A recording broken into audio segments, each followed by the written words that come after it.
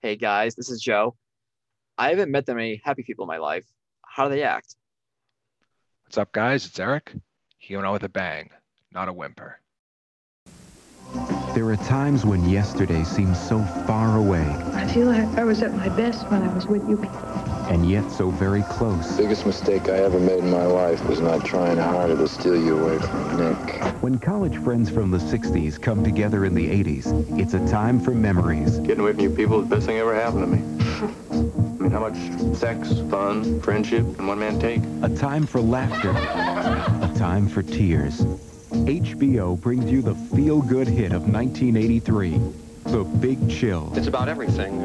Suicide, Alex and I made love the night before he died. It was fantastic. despair. They're either married or gay. Where did our hope go? Lost hope. That's it. Lost hope. Wise up, folks. We're all alone out there, and tomorrow we're going out there again. William Hurt and Glenn Close head an all-star cast in this bittersweet comedy about growing up, The Big Chill. Saturday on HBO. You're listening to Worth a Late Fee, the podcast where two former video rental clerks watch movies that they may have recommended at one time to see if they still think the film would be worth keeping an extra day or two to watch again, even if it meant paying a late fee. How you doing, Joe? Not bad, Eric. How are you?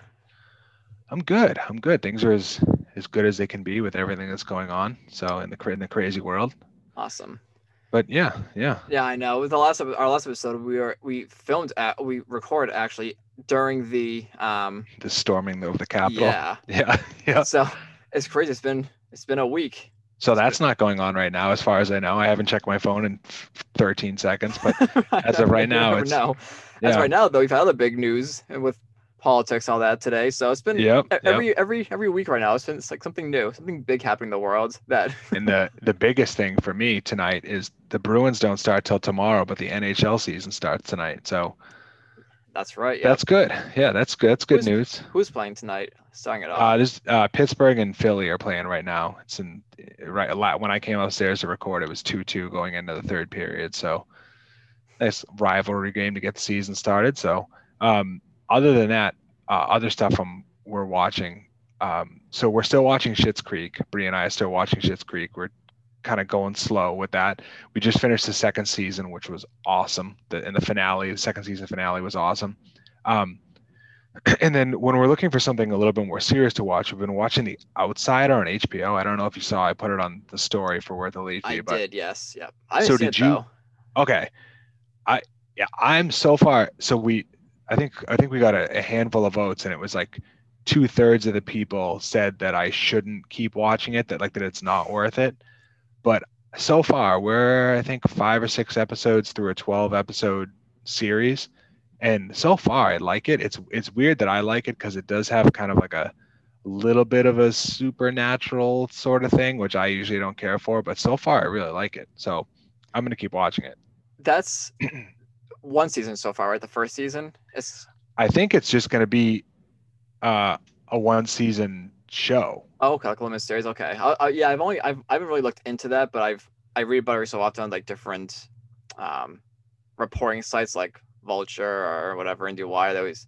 But Yeah, there's this girl on it who the actress's name is Cynthia Erivo. I don't know if you're familiar with her, but she plays this character on the show, Holly, and it's one of the most interesting characters I can think of in any TV show I've ever watched, and the actress Cynthia Erivo plays it so well, to the point where I was like, my wife and I were like Googling her. We were like, what else has she been in? And so the other day I watched she played Harriet Tubman in the movie Harriet. I don't know if okay, you saw that. I have, But yes. Yep. So I watched that the other day just because I was like, I'm so impressed with this Cynthia Erivo girl that I was like, I want to watch like, everything that she's been in. So that's what I've been watching. What about you? I've so Better Call Saul is gonna be finishing up this year. So or at least it's on its final season. I don't know if they're gonna split up in 2 parts yet, like they did with Breaking Bad, but it is on its final season, and I'm going through that slowly. Because I've watched it, but I just kind of want to get that refresher before the final season. Because one thing about those creators and writers is they always throw like really good Easter eggs and things like to look out for. So I'm not sure if have you seen Breaking Bad or Better Call Saul? I haven't. Okay. I'm the only person I know. I just can't get into. I know it's not. I know it's crazy because I literally I don't know one person who's watched that show and not loved it. So I know it sounds really weird, but I just can't. It just doesn't draw me in.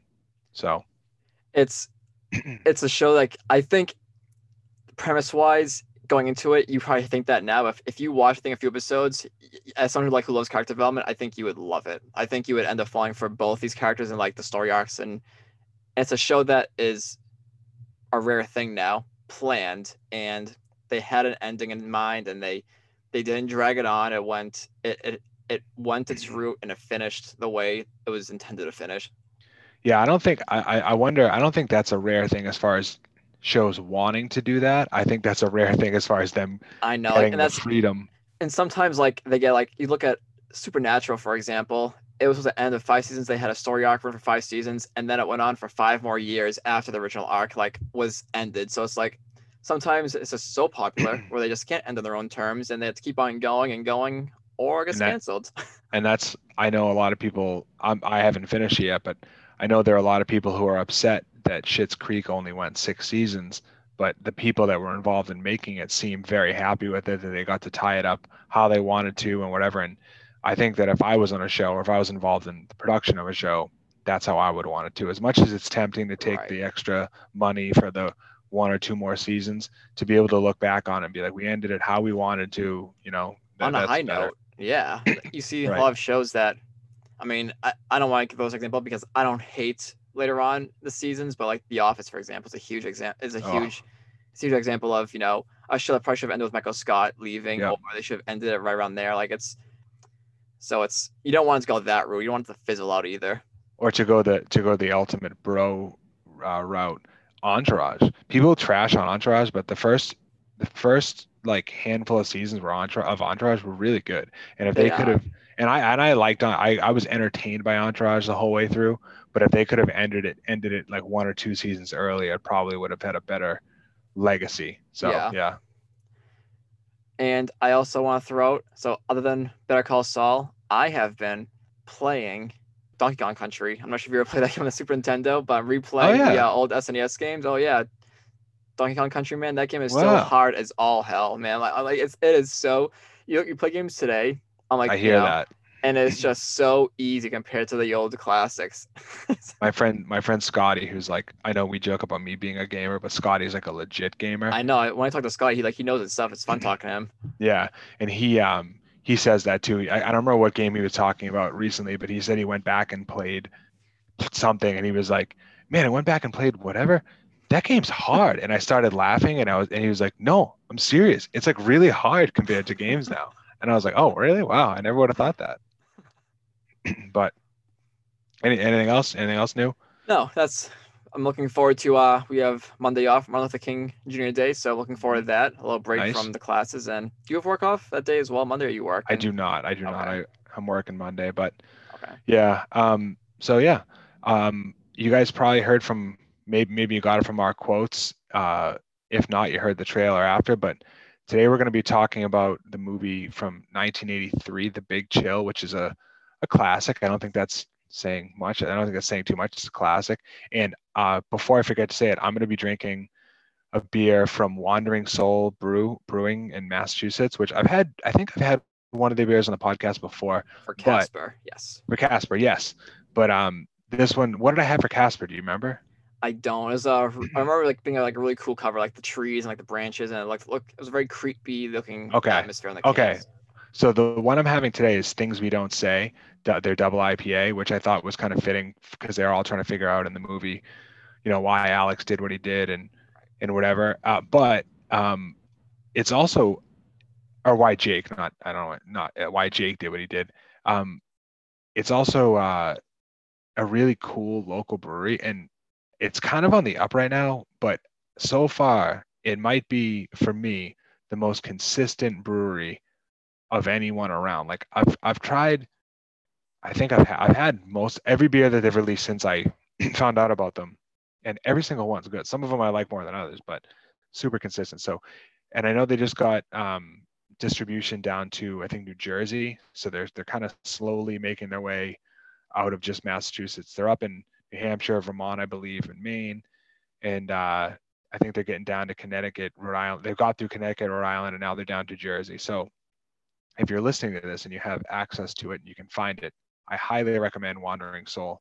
They have one called The Brightest Star that I really, really like, and then also Bend Don't Break. But this is their double IPA called Things We Don't Say. So we're gonna be watching. It's a very fitting for this film for sure. Yeah, it was funny. I went to I was gonna go to RMA, the place where we get all the beer, and I was like, what can I get for this movie? And then I was just thinking about it. I was like, oh, that's actually perfect. I was probably gonna get something different, and I was like, no, this is the perfect choice for this one. So we're, like we said, we're going to be watching or talking about The Big Chill. I know I've said it a few times over the past few months or so, but I've kind of been on a kick for this type of movie where it's like, you know, kind of adult life. You know, there's all these high school movies and younger movies of people not knowing what to do or what went wrong or whatever. But this is one of those ones where it's set people in their 30s or 40s and they don't know what to do. So I like those type of movies, and this is probably the most well-known one. So we'll start there. We talked about it a little bit before we started recording, but what is your memory? You said that watching it today or yesterday, or whenever it was, what didn't line up with your memory, but what is your memory of this one? I mean, honestly, I saw it so long ago. It must have been at my house when I was younger, because I thought this movie, I knew what the plot was going into it, but it ended up being differently, and the scenes ended up unraveling differently than I remembered. So it almost was like watching it for the first time today. So honestly, this whole movie was pretty much fresh for me, with the exception of the opening, which I still loved and I loved back then. Yes. And the ending, which for whatever reason, has always stuck with me. Cool. But everything else in the middle, though, is all fresh. I think people our age, so in their 30s-ish, they have a memory of this film because their parents, like our parents' generation, loved this movie. I don't know if your parents specifically do, but I know my father loves this movie. I'm sure I saw it with them originally for the first time, so. Right. Yeah, and my first memory of this film is my father having the VHS tape at our old house and him telling me it was a great movie, and me having absolutely no interest in watching it when I was younger. And it might actually hold the record for the movie that was recommended or suggested to me the most times before I watched it, just because it was like I didn't want to be forced. But I finally did watch it in probably like my early 20s or late teens, and I liked it, and I do remember thinking it was very good. But I watched it again, like I said, earlier this year when I was kind of doing that run of all these type of movies, and like St. Elmo's Fire and Kicking and Screaming, etc. And watching it again in my 30s, it was definitely different. And I understand more why my father and people liked it, because it definitely hits different when you're in your 30s and you've had friends go through different troubles and whatever than it does when you're in high school. So do you have any stats as far as how it did financially? So The Big Chill came out on September 28th, 1983, with a budget of $8 million, making $56.4 million in the box office. It was written and directed by the legendary Lawrence Kasdan, with help from Barbara Benedict with the script. And this cast is insane. So it'll be really fun hearing Eric talk about them in the what were they doing time category in a few moments. This cast is so insane that I narrowed it down to just a few of them, because we can run through just some of the names, but before we even get there, some of the cast of this movie: Tom Berenger, Glenn Close, Kevin Kline, JoBeth Williams, Jeff Goldblum, Meg Tilly, William Hurt, Mary Kay Place, Kevin Costner, kinda. Yeah. So there's quite and it's not just who's in it; it's the time of their career that this movie hit them. It's kind of like when I know that as a hockey fan, there's pictures, you'll see pictures of like youth hockey teams in Canada, and it'll be some group of like 12-year-olds, and it'll have not only 5 NHLers on it, 5 like superstar NHLers on it. And this is kind of what this one is it's so many superstar actors and actresses. But even behind the scenes, you look at Lawrence Kasdan, he literally came off Star Wars, The Return of the Jedi. Right. So and no, it's and he had established himself. Right. And some of the other people like Glenn Close had established, we'll talk about this later, but she'd established herself on stage. But as far as in film, this is kind of the beginning of a lot of their careers, and it's like, oh my God, you struck gold. It really is a help. Like they could literally, if you gave them, I don't want to trash on it, but if you gave them the Captain America script, this cast, it's like they can literally work with any script and turn it into like this, like they're human though, Joe. They're human. Okay, well, I'm just saying though, this cast is so good. They can literally turn any script into a great film. I feel like any other script other than that. I don't know. I wouldn't mind seeing Kevin Kline running around with the Captain. Anyways, I don't know if Kevin Kline would. I think out of the people in this, I think it would have to be. I mean, we're setting aside Kevin Costner because we'll talk about it later, but he doesn't really have much of a role in the film. I think Jeff Goldblum, maybe, because I talked about it in the Captain America thing. He needs more swagger. Tom Berenger, maybe. So. But anyway, critically, this movie it's rated kind of well in some places and not as well as I would think by some other places. So IMDb 7.2 out of 10, Rotten Tomatoes 68%, and 2.5 stars from Ebert, which actually kind of surprised me because this seemed right up Ebert's alley with like the nostalgia and friendship and all that stuff. But he had a quote that I took from his review. And I can't say I disagree with it. He says, "The Big Chill is a splendid technical exercise. It has all the right moves. It knows all the right words. Its characters have all the right clothes, expressions, fears, lusts, and ambitions, but there's no payoff and it doesn't lead anywhere," which I don't agree with 100%, but I can see what he's saying a little bit. And we'll get into that later on when we talk about that. But so we mentioned a little bit earlier, but what's going on at that time in the world? Not a great year in film. I looked at some other movies that came out that month, and the only one that I even really recognized was Eddie and the Cruisers. That's it, not much else. Outside of film, also kind of a light month. Larry Holmes won the heavyweight belt from Scott Frank. Ricky Henderson steals 100 bases for the third straight season. Arnold Schwarzenegger became a U.S. citizen, which congrats Arnold. And Vanessa Williams was crowned the first African-American Miss America. So congrats to Vanessa Williams. But not a big month. And then the usual, murders and negative stuff. But do you have the back of the DVD summary just to let people know what The Big Chill is about if they haven't seen it? I do. A once close-knit gang of friends, including an actor, a doctor, and her husband, a Vietnam veteran, and the journalist, meets for a weekend after the funeral of their much-envied friend Alex, who committed suicide. The friends spend the weekend confronting their personal truths, sacrifices, and betrayals that have left them disenchanted. Each must contend with unresolved issues they have with Alex and with one another. Yeah, and that's a pretty good summary, I think. Is that an actual back of the DVD summary, or is that a... It wasn't a direct quote from the thing. It was through IMDb, which I think might have been a user upload. But I thought, going through the list, this was the best one that kind of summed up everything pretty easily.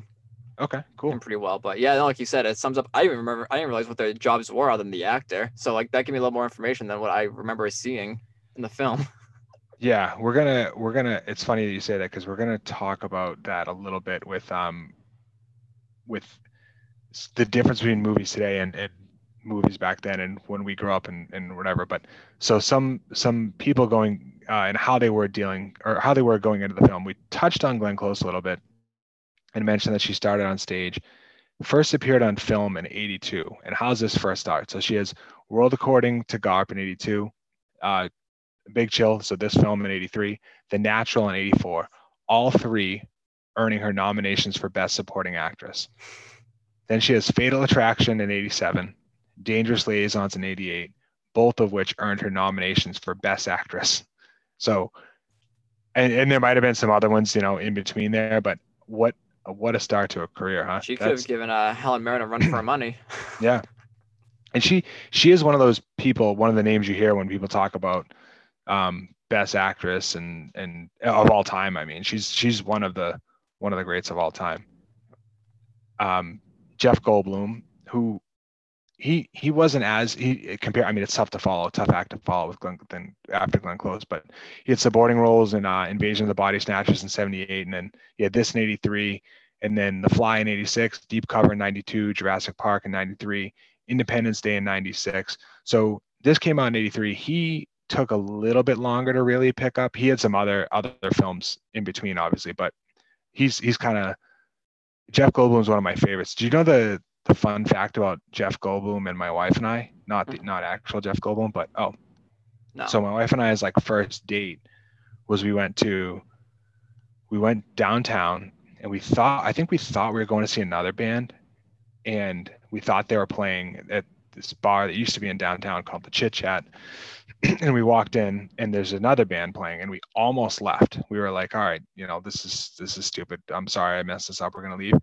The band that was playing was called Jeff Goldblum, and they were a 90s cover band, and they played everything. Like the singer of this group was amazing, because I think they started with Zombie by the Cranberries, and he nailed it. But then he'd play like a Sublime song and nail it, and then he'd play a Gin Blossom song. Like Very diverse. Oh, they were so good. And we saw them, I think, one other time. My wife saw them another time, but then they just kind of fell off. But they were so good. But so yeah, that's my tie to Jeff Goldblum. Even though I've never met him. He's such a fan favorite. I'm convinced the likes we got on that post today was because we hashtag Jeff Goldblum in that. People do love Jeff Goldblum. Yeah. I like him too. I don't know what it is really either. I mean, I love him in Independence Day. He just seems like a normal person, which is rare in Hollywood. So. And he gets some fun interviews. I'm sure you've heard them on Conan O'Brien, but he gives some fun interviews. Yeah, he seems that's what I mean. He seems like, even though he's a famous actor, he seems like you could talk to him and he's not so full of himself, Yeah. Also William Hurt. Like I said, I narrowed down we could talk for an hour about all of the main cast members, but I narrowed it down to just a few. So William Hurt, who, I don't know about you, but for our generation, do you feel like you almost forget how impressive William Hurt's career was? Absolutely. Yeah. I think we kind of just missed his prime, I mean, yeah, like when I think about William Hurt, I shouldn't be thinking about this film with him, but I think of Watership Down. So like that's like, and I know he has a way better filmography than Watership Down, but it's just like kind of like you said, we just kind of missed all of his actual worthy film. Not that Watership Down isn't worthy, but. No, I know. Yeah. So he had Altered States in 1980. He got the Golden Globe for Best New Actor nominee. He had Eyewitness in 81, Body Heat in 81, where he first teamed up with Kasdan.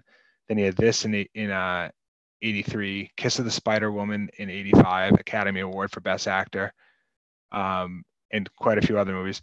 Children of Lesser God in 86, Best Actor nominee.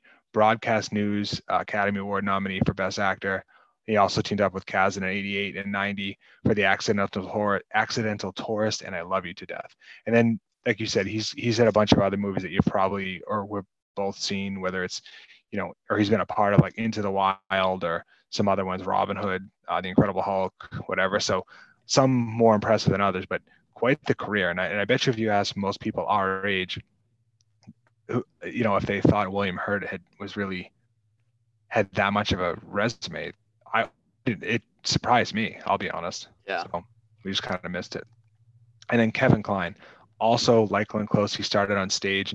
Then he had Sophie's Choice in 82, this in 83, Fish Called Wanda in 88, where he got Academy Award for Best Supporting Actor. He had Dave in 93, The Ice Storm in 97. And then he's kind of maybe as much or more than all the other people we've talked about. He seems to have kind of resigned himself to it. He's gone down a little bit as far as role choice. He still makes some decent movies, but he seems to be less picky. That's what I'll say. He's less picky than. We'll never forgive him for Wild Wild West. I had a note about that where it's like he must have just got to a point where he was like, all right, I got my money. Whatever, I'll take it. He was in Orange County though, which I think that movie's so funny. I haven't watched it in forever, so it might not be true. And Orange County was directed by Lawrence Kasdan's son. That's right. So that's a cool tie. And then Lawrence Kasdan. So, like you said, so movies. He's a co-writer of the Star Wars films, The Empire Strikes Back, Return of the Jedi. Just those two. He's not A New Hope. I'm curious. No, not New Hope. Okay. And then some of the Force Awakens and Solo. And he also co-wrote Indiana Jones, Raiders of the Lost Ark, writer-director of Body Heat, Big Chill, The Accidental Tourist. So unreal career. Wyatt Earp, as far as directing, he has Wyatt Earp, Dreamcatcher, The Big Chill, Body Heat, I Love You to Death. So another. It's pretty cool too. He actually returned for Solo, a Star Wars story, years later with his son Jonathan, and they wrote the script together. So it's really cool. Oh, I didn't know they wrote it together. That's cool. Yeah, that's cool. So yeah, tough to compete with Glenn Close, but other than Glenn Close, as far as people involved in this film, he might have the most impressive career. And William Hurt's. Yeah, Lawrence helped change cinema forever, and like that's a big statement to say. Those movies he's been involved with, huge. Yeah.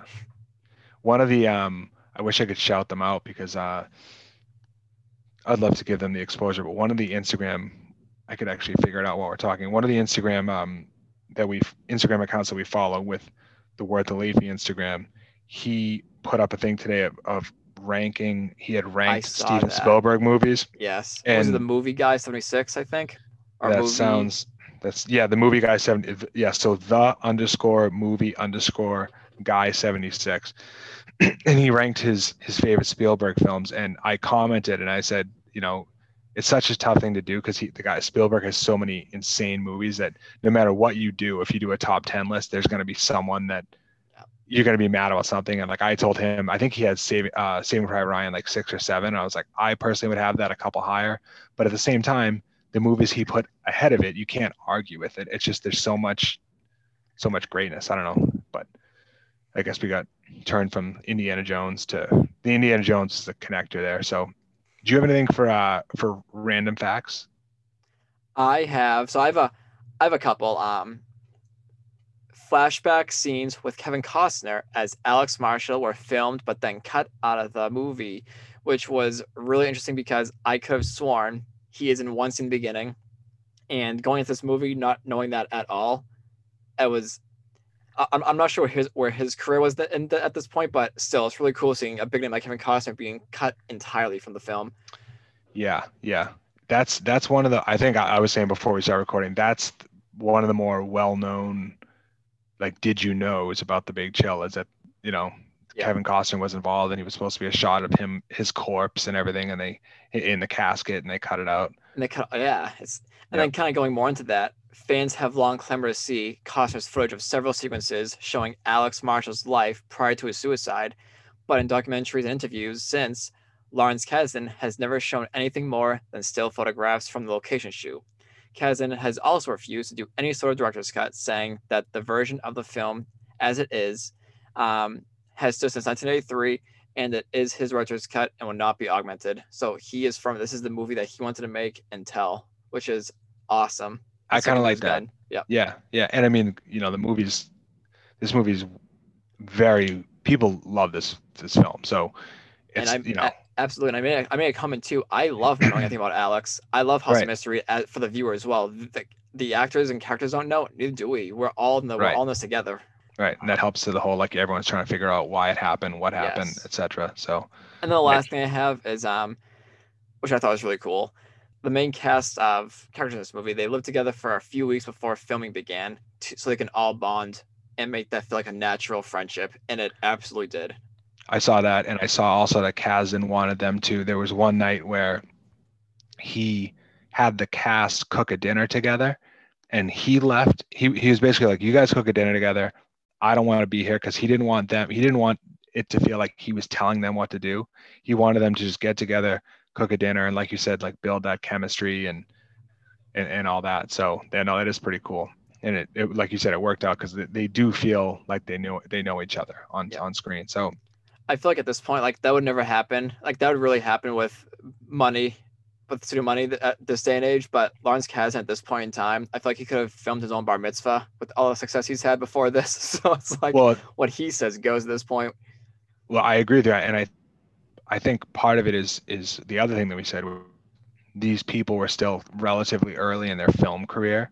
Like if you tried to do that now to the biggest actors and actresses in the world, they would probably tell you to go pound sand. Yeah. But like you said, and that's one of the things I actually wrote down. So a weird fact about this is that every studio in Hollywood wanted to work with Kazan. Like you said, he had just wrote The Empire Strikes Back and Raiders of the Lost Ark, and he got a chance to direct script with Body Heat in '81.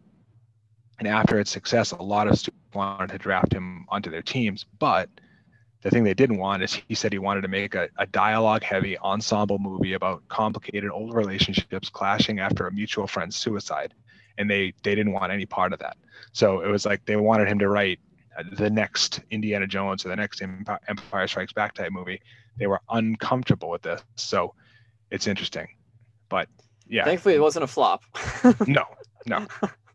And then the last random fact I have is that Kazan drew from his experience boarding at the Eugene V. Debs Cooperative House at the University of Michigan in Ann Arbor to color in the characters who, for the weekend, are essentially living a co-op experience. So a lot of the characters are kind of based on real friends that he had or has in life, and I think that's always the best way to do it. So, did you have anything written down for stuff that wouldn't fly in today's millennium environment?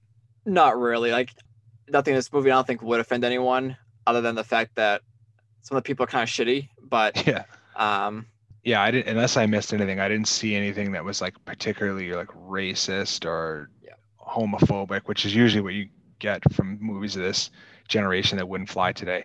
I agree. There was some sketchy stuff but it would still be frowned upon today, like cheating on your husband or wife or sleeping with your friends, your dead friend's girlfriend or ex-girlfriend. I don't know what the term is for that. Interesting friends. An interesting group there, for sure. One thing that did, it's not offensive in any way, but it definitely aged the film, is the recording equipment. Like when he was the cameras were like the size of I don't even know, like microwaves, it seems like. The built-in microphone or everything on the end of it there, and like the giant, that was fun. But not in an offensive way. What did you have written down for your favorite scene? I really liked a few scenes in this film. I love in the beginning when everyone is exiting the funeral, they go to the church, and by the end of it, the piano version of "You Can't Always Get What You Want" is playing, and then the transition to the original song as everyone leaves the church. We get quick glimpses at the characters in different cars, and a little taste of who they are, really brief. The dialogue is quick in that scene. I love the constant cuts to all the cars and everyone as the song's playing in the background. Probably my favorite scene in the film. I also really enjoy the scene when they're all cleaning up together after dinner, and they somehow make it look like a super fun activity when they're all dancing and enjoying their company, and they all took a role in that. And I know Roger Ebert didn't like this as much, but I kind of did. I loved how this film ended. We're not sure what these characters will be doing or if it'll take another death within their group to bring them all together again, but we know how much they truly love each other. And that little scene at the end sort of reiterates that one last time, because they've been through it all together this whole week. They've been in fights, they're dealing with a death, they've had their own personal problems, and while they, of course they're going to fight, there's going to be tension, it's almost like nothing happened the following morning. They're happy again, they're going off on better terms. So I loved how that ending it's kind of ambiguous in a positive way. Yep. And it's realistic too. Like, as much as you want it to be, you feel like there should be this big climax ending or that's not usually how it works out. So we can get a a little bow on top of like the ending. We can get a full resolution. It's ambiguous and it gets you thinking and talking. Right. Yeah. No, I agree with you. My favorite scene was the funeral scene, and Karen playing she starts to play "You Can't Always Get What You Want" on the organ after they said it was his favorite song, and then the transition of that into the Rolling Stones version as they drive to the funeral and to the house after is as smooth of a transition soundtrack wise as you will find in any film, and it's perfect. It sets up the story, and it introduces, like you said, it gives you just like a little taste of each character, of the important characters, and it's perfect. So that was what I had written down. One thing I do have to mention though is this is something that, because of a lot of my friends do this, whenever I see a scene, whether it's a scene in a film or in real life, people smoking weed in a car or wherever they are on the way to an important event, I think of how a lot of people who smoke weed are completely unaware of how strong the smell of weed is. Like, and so the whole time all I was thinking, I was like, you're going to show up to the guy's funeral, to his burial, I mean, like reeking of weed. That just stuck out to me. But no problem with weed. You know, I don't smoke really, but I don't smoke at all, but it's not my thing. But no problem with it. But it just jumps out to me on film because I've seen it so many times with my friends where I'm like, we'll be on the way to like a wedding and they're smoking weed. I'm like, guys, you're gonna stink. Like, but anyway, probably the easiest question I'm gonna ask you about this film: soundtrack. Did you like it? Pretty good. Not bad. It's all music that's timeless. That I grew up listening to with my parents and still listen to because of my parents. We have Temptations, Marvin Gaye, Beach Boys, Rolling Stones. We have it is an insane it's an insane lineup, and a piece of me like really wants to know, like, between the actors, I know they're kind of rising at the time, between the actors and the soundtrack though, how much of the budget went into all of this, because it is so good. I do wonder that, but I think soundtracks are different then. Like, They probably as far as cost goes, because you Right. see that now with like when they redo when they re-release the Wonder Years online, it, like, they can't use the original stuff. And it's funny, this is so weird, this is just coming up again, but another Instagram account we follow, it's something about songs in movies, like the song from that scene or something. They shared a scene from Dawson's Creek. And then I guess if you watch what is Dawson's Creek on right now? Netflix or Netflix. Prime? Netflix? Yeah, Netflix. So I guess if you watch Dawson's Creek on Netflix, it doesn't have the I Don't Want to Wait theme song. Oh, I didn't know that. I haven't fact checked it, so if I'm wrong, I'm wrong. Like I said, that happens quite a bit. Even did you ever watch the show Daria on MTV growing up? Yeah. They put that on DVD as well, and that is they couldn't obtain the rights to half the music in that, so it's all new music. Which that's tough. Yeah, that's tough. But like you said, so I think as far as cost wise, that might have helped this, is that this is an 83. If you tried to make a movie like this now, this soundtrack would cost you, I don't even know what the soundtrack would cost you. but yeah, it's one of the greatest soundtracks of all time. And I don't think that's not exaggeration at all. It's unbelievable. Yeah. If you could change one thing about this movie, what would you change? This one's hard because my biggest problem was that there's a lot happening here. All these characters are brought together because of Alex's death, which we know nothing about, and I like that. But most of these characters have their own personal problems on top of the one they all share together, and it becomes a lot. I didn't even know half their names by the time the film was over, and I wish they chose only a few characters with personal problems to focus on, while the entire group learns how to deal with Alex's mysterious suicide, instead of the total number they did in the film. There's just a lot to keep up with and balance between the characters and what their problem was again. But again, it didn't make the film drag or anything. It was just a lot to kind of keep track of. Yeah, no, it's fast. Yeah. So that, I agree with that. So I have two things that I would change. The first one is the most important, and that's Kevin Kline's running shorts. He's got to get those longer. It was like, dude, but I know it was the close of the time or whatever. But seriously, I don't know how this would have worked.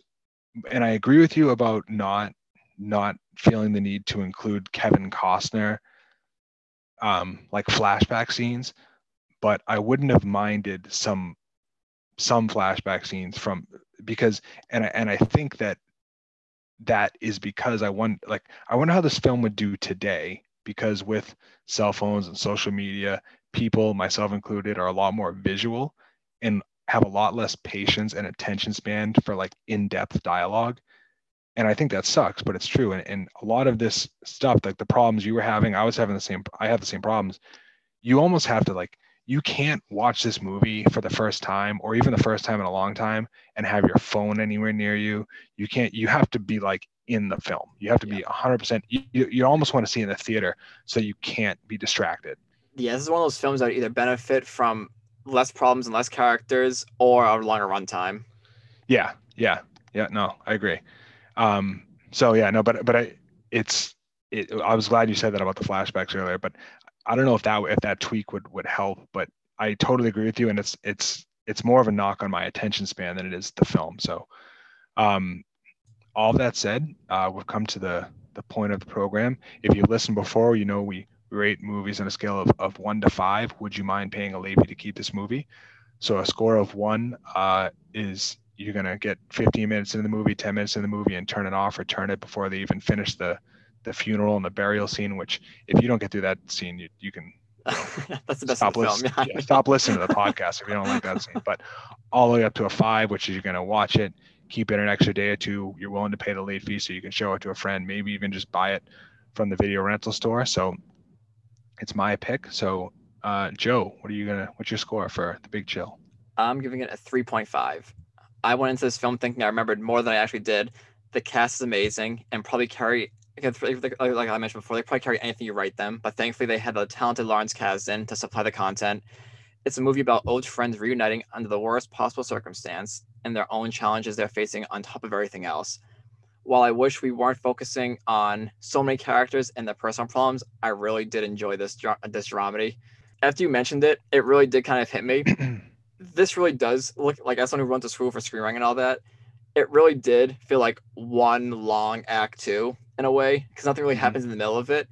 And that's interesting. Like, I liked it, but we're seeing a film kind of get away with that, how it's one giant act almost.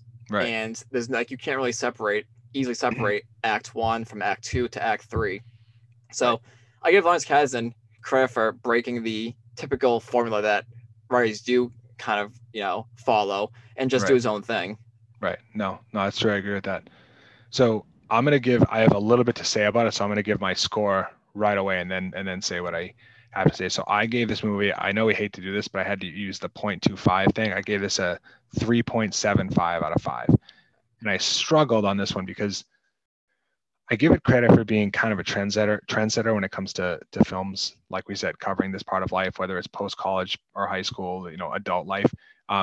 Movies like Diner did it before The Big Chill, so that gets some credit as well. But movies like St. Elmo's Fire, Kicking and Screaming, About Last Night, etc., maybe wouldn't have happened. If not, they would have definitely been different without this one. But I think this film is very good, but not perfect like a lot of people think it is.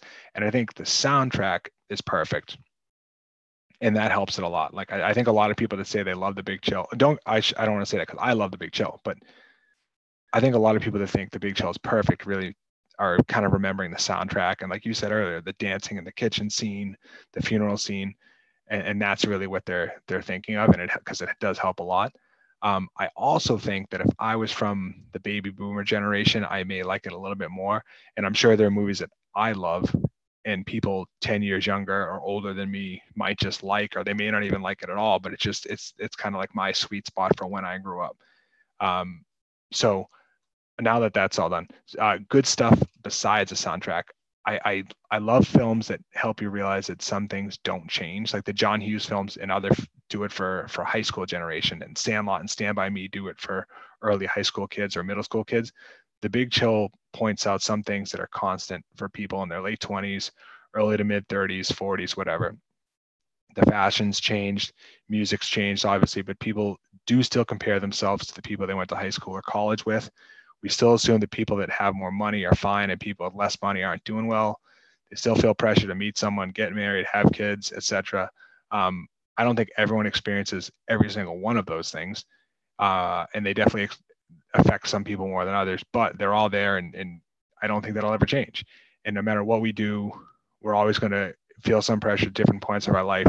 So if a movie or a song or a TV show or whatever can make you realize you're not the first and only person to go through that, I think that's pretty awesome. So it's weird. Going into this movie, I almost assumed it was going to be like a 4.5 or something like that.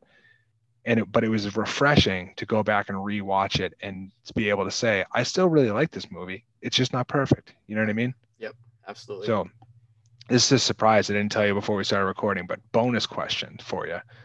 So the kids in this movie are supposed to have kind of like grown up in the 60s ish. And since the 60s are such an important decade in American history, a lot of films are set in the 60s. There are just so many topics that are worth covering, whether it's, civil rights, Vietnam, political assassinations, Summer of Love, all that stuff. So my question to you is, I was thinking about this while I was watching A Big Chill. it's very early, but I feel like the time we're in now will be another big time, like down the road. Yep. So whatever side you're on, it doesn't matter. Just crazy times, and it'll be interesting to see if in like 20 years, kids that are in high school now are making movies about, because you know how like there are still movies being made today about the 60s or about people that were affected by the 60s, and I think that this time right now is a similar thing. Absolutely. We're experiencing a lot of firsts right now between things just this week that's happened between last Wednesday and this Wednesday. We're facing a lot of firsts. We have, like you said, a lot of changes happening. A lot of people using their voice and speaking up, and it's going to be, like you said, I can definitely see this becoming a huge moment in future films. Right. And just when we watch these movies, I mean, you'll watch a movie that was made in 1998, and one thing that sticks out to me a lot is like the homophobic stuff, the difference in, you know, what a gay person went through. Not that they still go through issues, which sucks, but the difference between what they went through in 1998 compared to now, it's like a totally different world. So it just seems like everything's moving right now, and I think it's going to make for some impressive movies, TV shows, music, etc. down the road. So Absolutely. Yeah, that was just one thing I thought of when I was watching this. So the beer from Wandering Soul is amazing. Things we don't say, delicious. Like I said earlier, check them out if you have access to it. And then in closing, follow us on Instagram. We're at The Late Fee. Suggestions are always welcome. Follow our story too. We're trying to do some more polls and questions and stuff, so feedback's always appreciated. We'll be back next week, and it's Joe's pick. We're going back and forth. So, Joe, what are we going to be talking about next week? We're going to be revisiting the 80s Stallone classic. What is it? What do you think it is? The 80s Stallone classic. You want me to really guess? Yeah, just guess. Throw a name out there. What do you got? Putting the spot. I'm sorry. No. I want now Over the Top. Yes. All Really? Right. Yes. Yeah. Oh, that's awesome that I guess that. I was gonna guess. What was I gonna guess? Damn it. No. Okay, that's awesome. I'm pumped. That's awesome. So yeah, looking forward to rewatching that one. So that is not what you mentioned a movie off air last week, and I thought you were going to do that, which I would have been pumped about too, but Over the Top's even better. Where can one find Over the Top? Is that available on? I'll find it either way. If not, I have the Blu-ray, so you will get your hands on it regardless. I'll buy it. That's awesome. All right, I think this is our first Stallone movie, right? Yeah, I think it is. Which I'm sure he'd be disappointed that's took 43 episodes. Right. All right. Well, I'm excited. Can't wait. Thank you guys for listening, and we'll be back next week with Over the Top. As always, thank you.